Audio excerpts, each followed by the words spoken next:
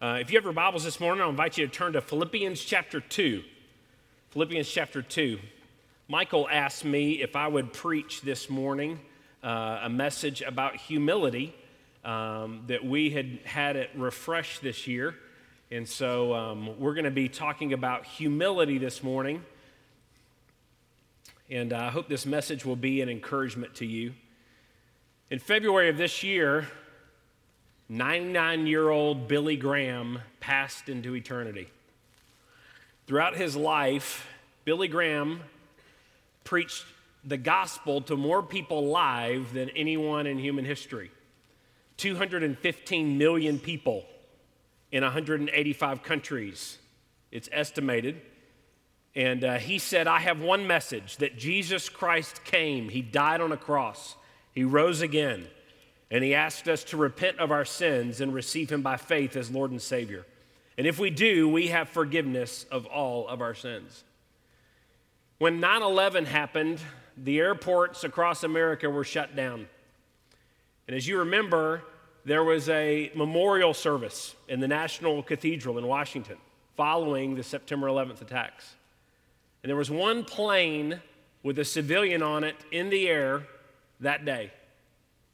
And it was a plane carrying Billy Graham from a crusade, I think he was in Mexico, taking him to Washington.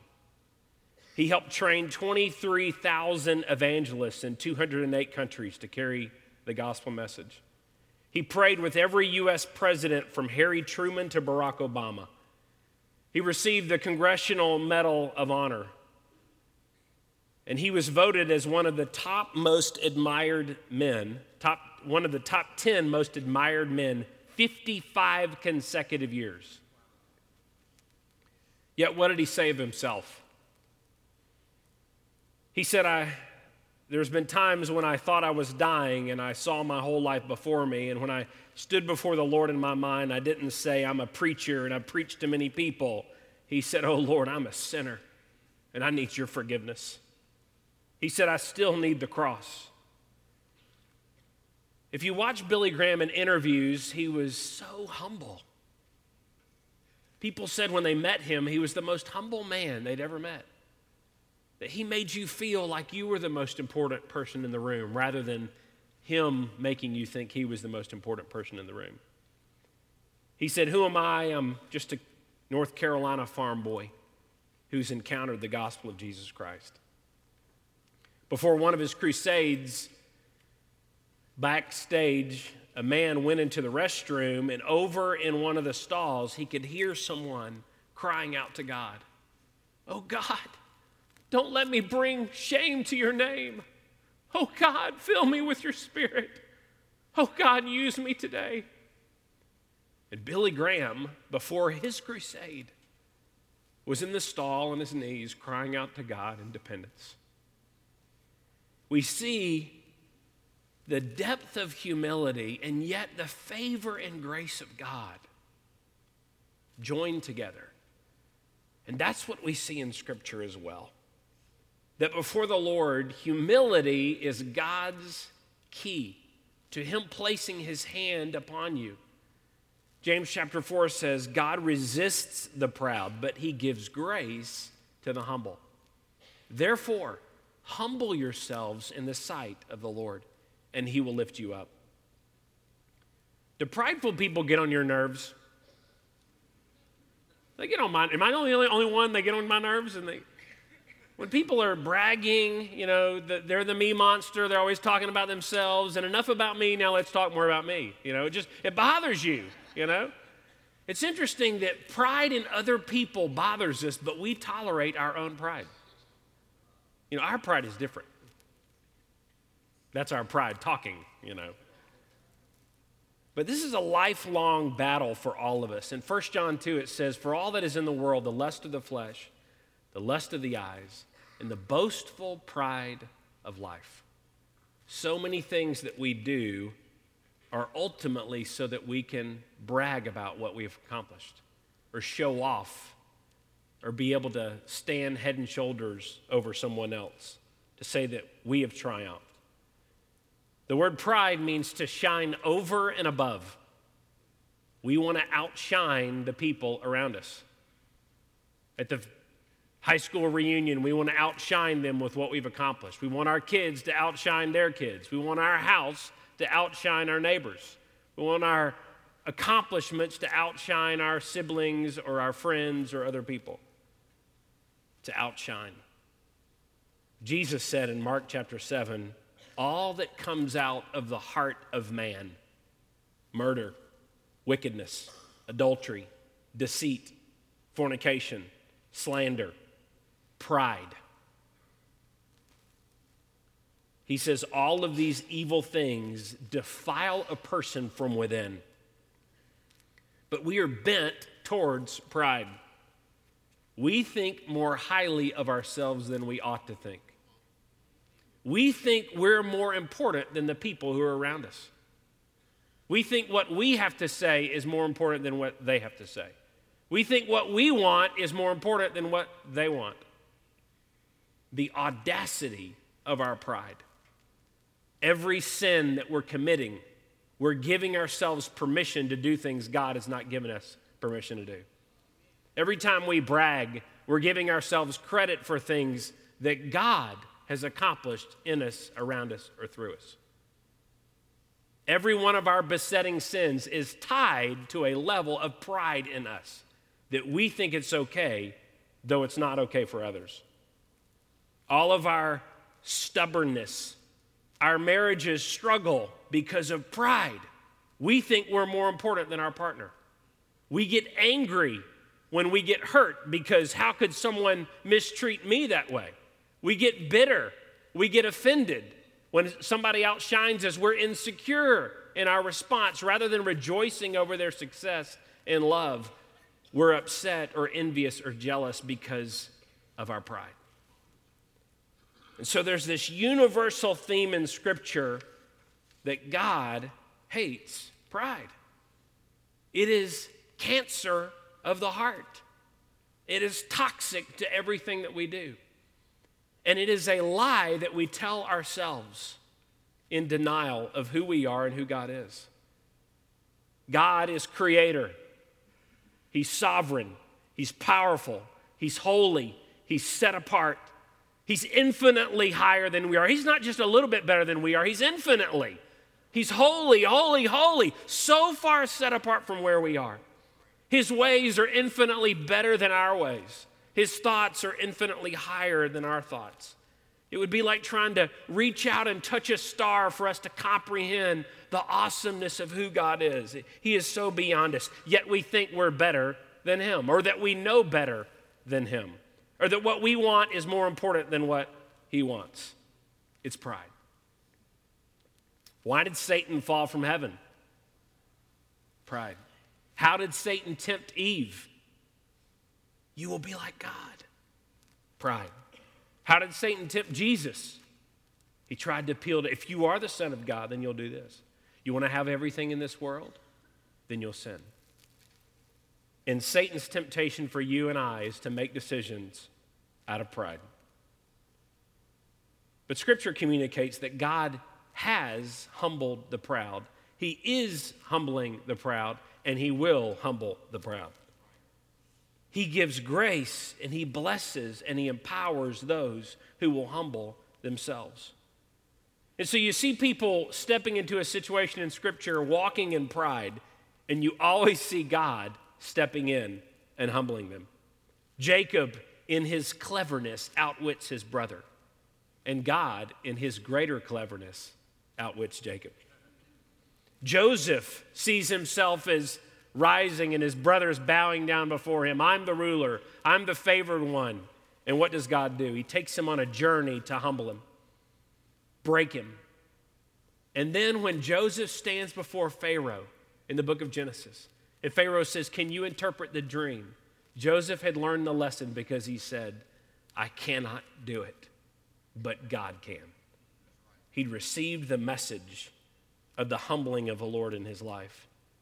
God prefers the humble. He reaches past a Saul and He grabs a David. He reaches past the prideful warriors and He picks a Gideon who says, I'm the least of the least, the least tribe. Who am I? God says, you're the one I'm going to do great things through. Proverbs 16 says, everyone who is proud in heart is an abomination to the Lord. Because we're lying to ourselves, and God sees the lie. So in Romans 12, it says, for I say that through the grace that is given to me, not to think of yourself more highly than you ought to think, but to think soberly. Galatians 6 says, if a man thinks he's something when he's nothing, he deceives himself.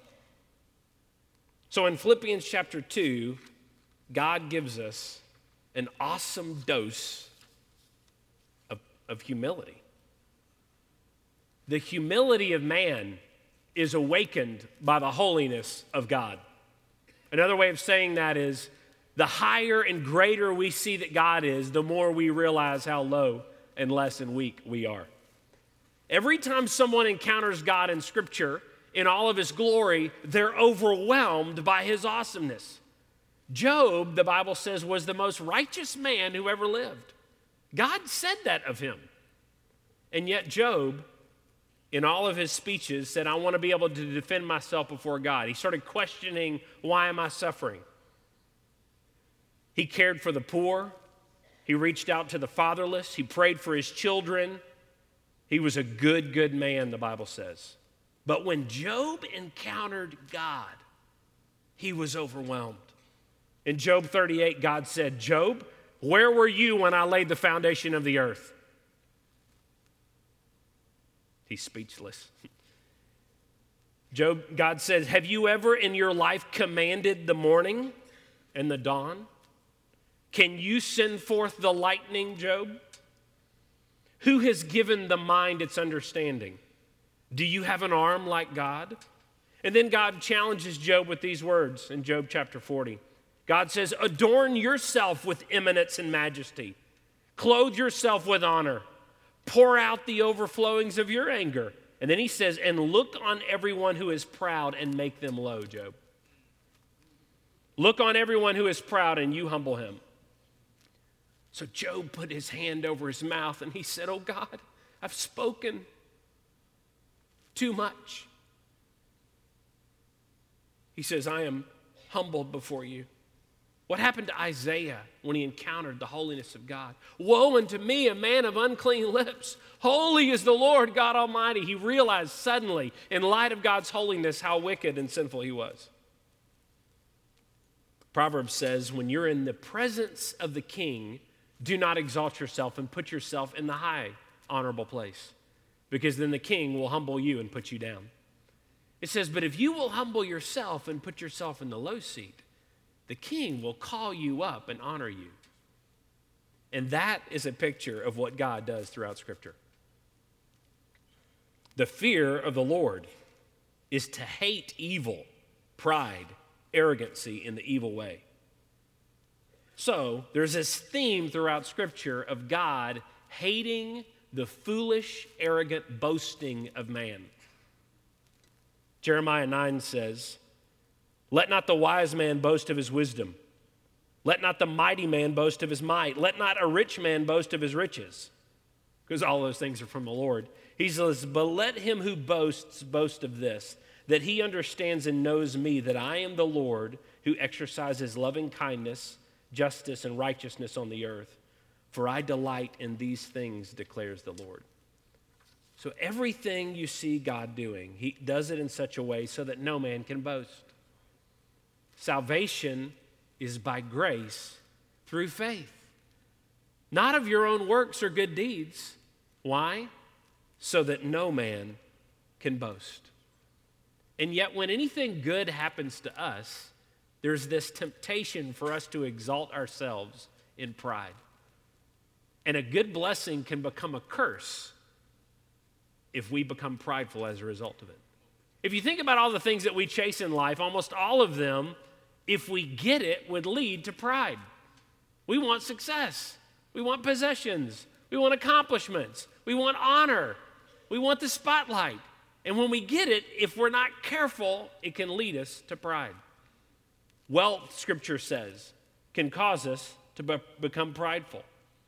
Money can cause us to think we have power or that we're better than someone else. In the book of James, though, James flips that upside down on its head. The book of James was written to the Jews. He says, to the 12 tribes which are scattered abroad. But the Jews were used to Deuteronomy 28 kind of blessings. God says in Deuteronomy 28 in the Old Testament, if you hearken diligently into the voice of the Lord your God, if you obey him, you'll be blessed in the city, blessed in the field, blessed in the storehouse. You'll be the head, not the tail. You'll be the lender, not the borrower. You'll be above and not beneath. And when they heard this, and then they hear, but if you disobey the Lord, you dishonor him, you'll have all these consequences for sin. And those things were true. God did that with his people. But in the New Testament, he's writing to these poor, persecuted Jews. In almost every chapter of James, he speaks warning to the wealthy, and he honors the poor. James chapter 1, let the man of low decree rejoice in his excellent exaltation, but let the wealthy man rejoice in his humiliation, because it will be taken away from him. James chapter 4, come now, you business people who say, we're going to do this, we're going to go in this city, we're going to accomplish this, we're going to buy and sell, we're going to make money. He said, you must say, if the Lord wills, it will happen. James chapter 5, come now, you wealthy people. He says, your riches are moth-eaten. He says, you're holding back from your laborers that you should be paying. He says, you're fattening yourself for the day of slaughter. He says, judgment is coming upon you. And in James chapter 2, God says, if a poor man comes into the church, don't you dare treat him worse than the rich man. He says, if a wealthy person comes in your church and you say, oh, sit in this higher place. Oh, there we go. Good stewardship. This is a big tither. We need to treat them better than the other people. These other people that walk in who haven't had a bath in a few days, or they're wearing old clothes, or they have bad breath, or they're missing teeth, or whatever the issue is with them. And James says, has not God chosen the poor of this world to be rich in faith? Because the rich man just throws his money at any problem, but the poor man has to get on his knees and cry out to God to meet his needs. And he grows in faith. And then James warns about the prideful, wealthy rich. He says, do they not throw you, cast you into the courts? Do they not blaspheme the name of the Lord? So there's this warning that accompanies wealth, that when we get a raise, we should thank the Lord, but we should also say, oh Lord, guard my heart, that I don't think I am better than anyone else. You've given me more to share with those who have less. Jesus says, the Spirit of the Lord has appointed me to preach the gospel to the poor. The praise of men. When we receive the praise of men, we tend to elevate ourselves in pride. I'm better than someone else. That's the greatest message I have ever heard preached. I found out when people say that, what they're really saying is that's the greatest message that I've heard today. Because I'll say it to somebody else next week. That's the best movie I've ever seen. What they really mean is, of all the movies I've seen, that one's the most recent. The devil will either send the criticism or he'll send those to puff you up. So any level of success, we have to guard our hearts. Because if we soak in the praise that only belongs to the Lord, it feels good for a few seconds, and then it rots us from within. Because we don't know how to handle glory that belongs to the Lord. So Scripture says, be grateful instead.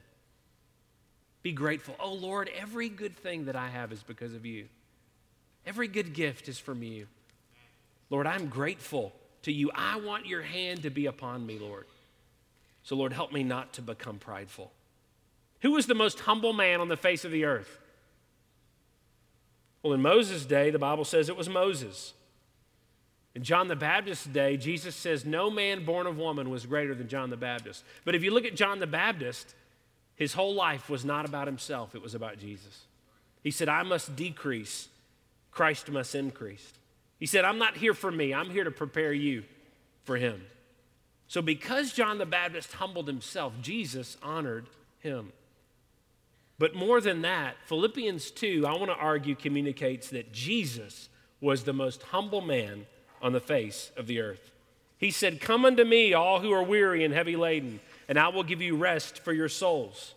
Take my yoke upon you and learn from me, for I am gentle and humble in heart. So in Philippians 2, starting in verse 3, we're going to read this morning.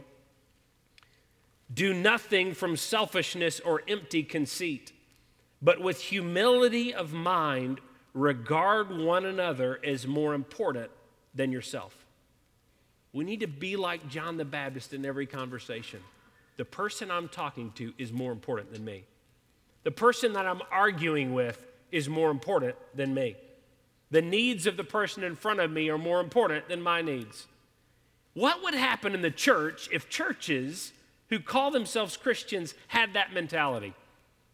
That the people in the community, those people that go to Sherwood Baptist Church, every time I talk to one of them, I feel valued and loved and important. They don't come with haughtiness and pride and arrogance, easily offended and easily angered. They come with a servant's mentality. I feel valued and loved when I'm around them. How would people be drawn to the church if we had that mentality? How would our conversations change if we became others-centered in our conversations? I've been telling my kids, be genuinely interested in other people. Shut up and listen. They are also God's workmanship created in Christ Jesus. They've got a treasure inside their heart. They've got experiences. They've got wisdom you need to learn. Start asking questions and learn about them. Find out what God's done in them. Find out what messages God has taught them. It says in Ephesians chapter 4, when you're in a conversation with other people, don't let unwholesome talk come out of your mouth. But instead, you speak to the need of the moment in their life. If they're hurting, comfort them. If they need direction, give it to them. If they need counsel, if they need encouragement, if they need a listening ear, you serve the people in front of you. Think about all the people you love to be around. Aren't they more humble? Aren't they more others-centered? You are more important than me. How would our marriages improve if both spouses took that mentality? How would our relationships with our neighbors improve? So Jesus, in this passage, when he gets to verse 5, he says, have this attitude in you, which was also in Christ Jesus. And now he talks about the humbling of Christ, who, although he existed in the form of God, he did not regard equality with God a thing to be grasped, but he emptied himself, taking the form of a bondservant and being made in the likeness of men. Being found in the appearance as a man, he humbled himself by becoming obedient to the point of death, even the death on a cross. So think about this. Jesus is God with all the pleasures and the joys and the rights as God. And he does this huge step down. It's not a tiny step, it's a massive leap where he empties himself. The Bible says he did not consider equality with God something to be held tightly to, is what one translation says. And he steps down to become a man. But then there's this perpetual humbling of Jesus. Then as a man, he didn't walk around, serve me, serve me. Jesus said, I did not come to be served, I came to serve. So it's this huge step down, humbling himself, willing to serve. And it says he took on himself the form of a bondservant or a bondslave. This is the lowest of the low. When Noah cursed Ham, he said, your son Canaan, here was the curse, he'll be a servant of servants. When Joshua cursed the Gibeonites, he said, your curse is you will now be a slave and a servant of other people. But Jesus embraced it.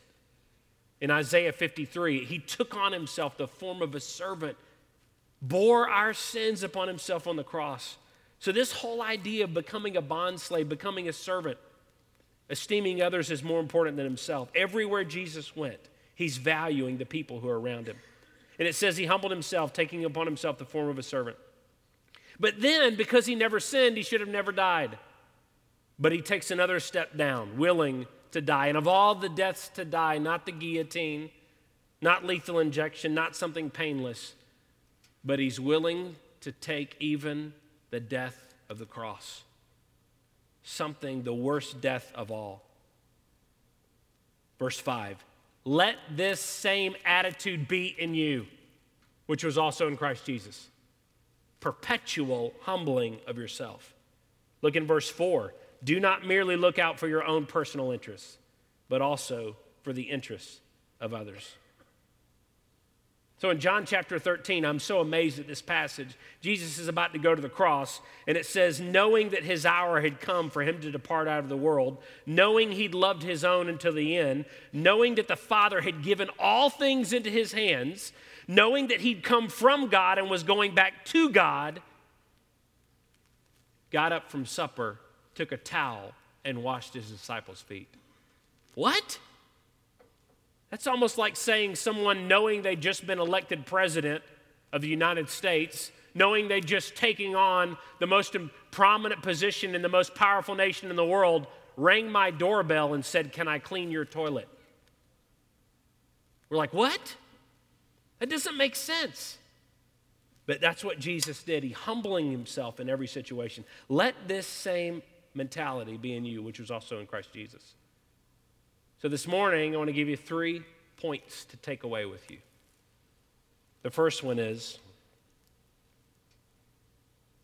embrace the gospel as a sinner in need of a Savior. Embrace the gospel as a sinner in need of a Savior. Because God keeps putting down the proud and he keeps raising up the humble. Well, who humbled himself more than anyone? Jesus. So look at verse 9. So after this humbling of himself, look at what God does to Jesus. For this reason also, God highly exalted him and bestowed on him the name which is above every name, so that at the name of Jesus every knee will bow, of those that are in heaven and those that are on earth and those that are under the earth, and that every tongue will confess that Jesus Christ is Lord, to the glory of God the Father. Because he humbled himself more than anyone, God exalts him higher than everyone. And you and I, whether we do it in this life or in the life to come, will bow our knees to the lordship of Jesus Christ. But we have the privilege of doing it now by our own volition. And there is no greater joy than to embrace Christ, to have your sins forgiven, to be set free from the bondage and the guilt of sin, for his Holy Spirit to be deposited in your heart, for him to call you to serve him with your life, and for his love and joy and peace by his Holy Spirit to fill your heart. Why would anyone not want to do that? Amen. So if a person doesn't know Christ, they must embrace the cross of Christ and what he's done. But did you know the cross and the gospel has been designed in such a way to only appeal to those who are willing to humble themselves? The road to salvation, you have to walk through a door that you have to stoop to get through. God has given us a gospel that appeals to the poor, that appeals to the abased. It doesn't appeal to prideful people. They think it's foolishness or stupid. Turn left to 1 Corinthians chapter 1. This has been blowing my mind recently as I've been studying this. 1 Corinthians chapter 1, verse 18. Now you're going to see the Lord. It's like he uniquely designed the kids' water fountain to be so low that only kids will use it. And he uniquely designed the gospel so that prideful, arrogant, self-righteous people who are wise in their own eyes will think it's stupid and foolish and walk away from it. But those who are willing to humble themselves and face the reality of their own sinfulness and need are those that will embrace it and enjoy the benefits of the gospel. So it says in 1 Corinthians chapter 1, verse 18, "For the word of the cross is foolishness to those who are perishing, but to us who are being saved, it is the power of God. For it is written, I will destroy the wisdom of the wise," using the gospel, "and the cleverness of the clever I will set aside. Where is the wise man? Where is the scribe? Where is the debater of this age? Has not God made foolish the wisdom of this world? For since in the wisdom of God, the world through its wisdom did not come to know God, God was well pleased through the foolishness of the message preached to save those who believe. For indeed, Jews are asking for a sign. I want to see a miracle. Jesus, show me a sign. But the Greeks search for wisdom. but we preach Christ crucified, like Billy Graham preached around the world. To the Jews, that's a stumbling block. And to the Gentiles, it's foolishness. But to those who are the called, both Jews and Greeks, Christ, the power of God and the wisdom of God. Because the foolishness of God is wiser than men, and the weakness of God is stronger than men. Then he says, for consider your calling, brethren, that there were not many of you wise according to the flesh, not many of you mighty, not many of you noble. But God has chosen the foolish things of the world to shame the wise. And God has chosen the weak things of the world to shame the things which are strong. It's interesting as we have traveled around the nation and are meeting believers around the nation, and you talk to hundreds and hundreds of believers, it's amazing to me how many of them, when you meet them, they didn't sit at the cool table in high school. They would never be cast as the lead in a movie. They wouldn't be elected president of the whatever. They wouldn't be welcome in the IBM executive meeting. So many of them, I'm thinking, this guy's using bad English, and he's missing teeth, and he's out of shape, and he's wearing a goofy t-shirt, and his wife has a haircut from the 80s. But yet when you talk to them, there's this love of Jesus. There's this gratefulness for their salvation. There's this faith of what God has been doing in their life. And it's not just a few of them, it's most of them. It's most of us, and we're not all that either. And we see in this passage, consider your calling, brethren. Not many of you were wise in the flesh. Not many of you were mighty. God has chosen the foolish things of the world to shame. He says in verse 28, and the base things of the world, the despised in this world, God has chosen. The things that are not, that he may nullify the things that are, so that no man can boast before God.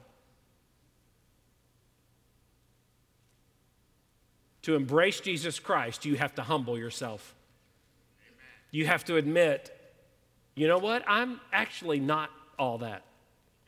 I'm a sinner who has lied and is deceived and lusted and hated and been a racist and been selfish and prideful and angry. And every sin in my life, I have to take credit for. And God deserves to kick me out of heaven. But yet through the humbling of Christ and through the cross of Christ, I can have forgiveness for free? No, I have to earn it. I have to perform to get that. God says no. You could never earn it. You have to receive it as a free gift so that you'll never boast about it. So this morning, embrace the gospel as a sinner in need of a Savior. When Bill Maher came out with the documentary Religious, he spends the entire time mocking believers and Christians. He thinks this is so stupid, this is so foolish, and he's illustrating this passage. That if you're not willing to humble yourself, you're not going to get it. Number two, embrace your role and identity as a bondservant of God. Let this same mindset be in you, which was in Christ Jesus. When you realize Jesus is the great treasure in a field, you're willing to give all that you have to have him. And those that encountered Christ, Paul in all of his pride was broken and humbled, and he embraces Jesus. His life is transformed. And then if you read in Romans and you read in Philippians, Paul calls himself, how did he introduce himself? The bondslave of Christ, the servant of Jesus Christ. James, the half-brother of Jesus, James chapter 1, James, a bondservant of God and Jesus Christ. Peter refers himself, a bondservant of Jesus Christ. Jude, a bondservant of Christ. John, the beloved disciple in the book of Revelation, I'm the bondservant of Christ. And it's our calling too. Your identity needs to first be a servant of Christ before anything else. If you're a pastor before you're a servant, then you're in trouble. If you're a servant first and then a pastor, now you've got things rightly in order. If you're the president of a company first, before you're a servant, you've got things out of order. But if you're the servant of Jesus Christ, then you're ready to lead the people. Whatever your title or position, it needs to take a back seat to that you're the bondslave of Christ. I'm here to do the will of my master. Every company is looking for willing servants. Every season and every job and every town, they're looking for people who are willing to serve. Every government is looking for servant-hearted citizens. Every man wants a wife with a servant's heart. Every wife wants a husband with a servant's heart. What is the secret to promotion at work? Serve your boss willingly. What's the secret to friendship? Serve the people around you. Jesus said, first I called you servants, and then I called you friends. If you want to have deeper friendships, focus in on serving those that are around you. Thirdly, embrace God's discipline as he humbles you. Paul was humbled by the Lord, and God still gives him a thorn in the flesh. He said, to keep me from getting prideful, because God wants to keep using him. Paul says, therefore I rejoice in my weakness, because then God is made strong in me. Romans 8:28 and 29, God is using all things together for good in our lives to make us like Jesus. So what if you viewed the painful circumstances, the humbling circumstances, the tough circumstances that you go through the lens that God in his love is making you like Jesus? He's humbling you so that he can mightily use you in the future. What if instead of being angry over what you've been going through, Lord, what are you doing? He says, I'm answering your prayers to make you more pleasant to be around, to make you more fruitful in your life, to make you more loving, to help you bring me more glory. What if you viewed your problems through the lens of God is working all things together for good to make me like Christ, to humble me so he can use me? Not just once, but every day. For the fragrance to fill the house, the jar has to be broken. And for Christ to shine through you, you have to be broken. And in his love for you, his plan is that as you humble yourself, he'll place his hand of grace upon you and be glorified through you. And people will see Jesus shine through you. So my question to you this morning is, do you want God's grace? Or do you want the momentary thrill of soaking in the glory that will rot you later on? Let's humble ourselves and pray.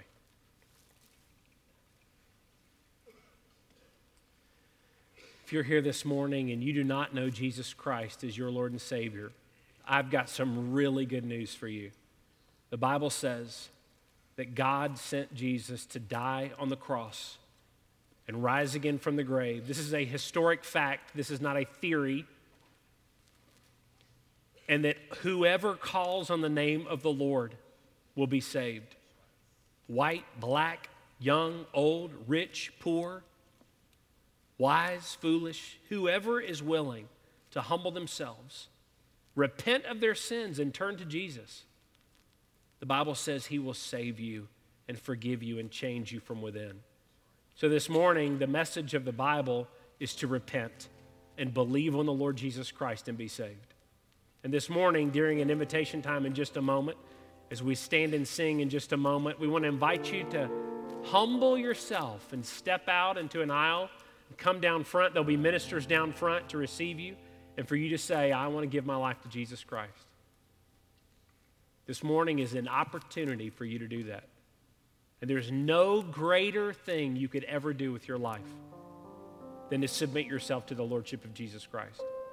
And as a Christian, if you think about the besetting sins in your life, those are connected to besetting pride in your life. If you think about the anger in your heart, it's often connected to pride. If you think about the contentions and the bitterness, the insecurities, it's connected to your pride. And God in His love wants to set you free from all of that toxic poison in your heart. But it's going to require you to humble yourself. Say, Lord, forgive me. Lord, use me.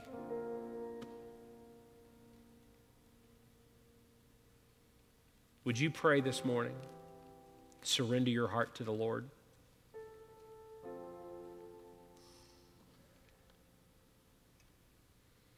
Father, in Jesus' name, Lord, we are all needy daily of every breath that you provide and every heartbeat that you give. And we need the grace of God on our lives. Lord, we can't produce spiritual, eternal fruit. We can't change anyone's heart. We can't answer our own prayers without your intervention, Lord. Lord, we need your help and your grace every day. Lord, I pray you would save the lost. Pray, Lord, you would help us as a church esteem others as more important than ourselves. That we would be like Jesus, willing to obey at all costs, whatever you lead us to do. We pray you would use us, Lord. You'd fill us with your Spirit. And you would make us like Jesus. We pray this in your name. Amen. Would you stand and let's sing? And you come as God leads.